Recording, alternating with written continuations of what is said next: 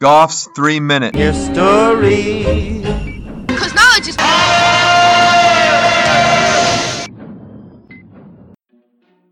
What's in a name? Why do people have 3, 4, 5 names?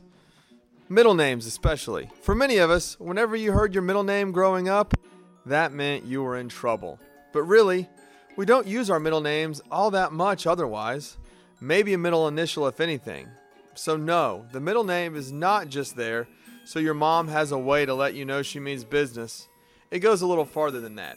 As many things do, this concept starts in ancient Rome. The more names you had, the higher up in society you were. Romans would have a first name, then a family name, and then a last name to say what branch of the family you were from. Women only had 2 names, and slaves only had a first name. Later, in the Middle Ages, Europeans wanted to give their child a saint's name, but also wanted to give them a family surname. So they came up with a first name, a saint's name in the middle, and then family name at the end. In the 1700s, when wealthy aristocrats would give their children longer names, they were basically doing it to make them look fancy. As immigrants came to America, so did the 3-name combo. By the time of the Civil War, the middle name no longer had to be religious. People sometimes took to maternal maiden names, becoming popular, and then phased into really whatever you wanted to call them.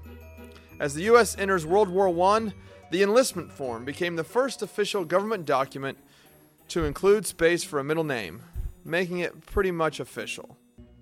In many countries, including parts of Eastern Europe and parts of Asia, middle names are still not commonplace. President Harry S. Truman didn't even have a middle name, but as he rose in politics, he felt his name was missing something, so he started putting an S into his name because he felt it made him look more professional.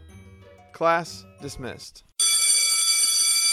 This podcast written, produced, and narrated by Isaac Goff in wild, wonderful Ward County, West Virginia. Now we know. And knowing is half the battle.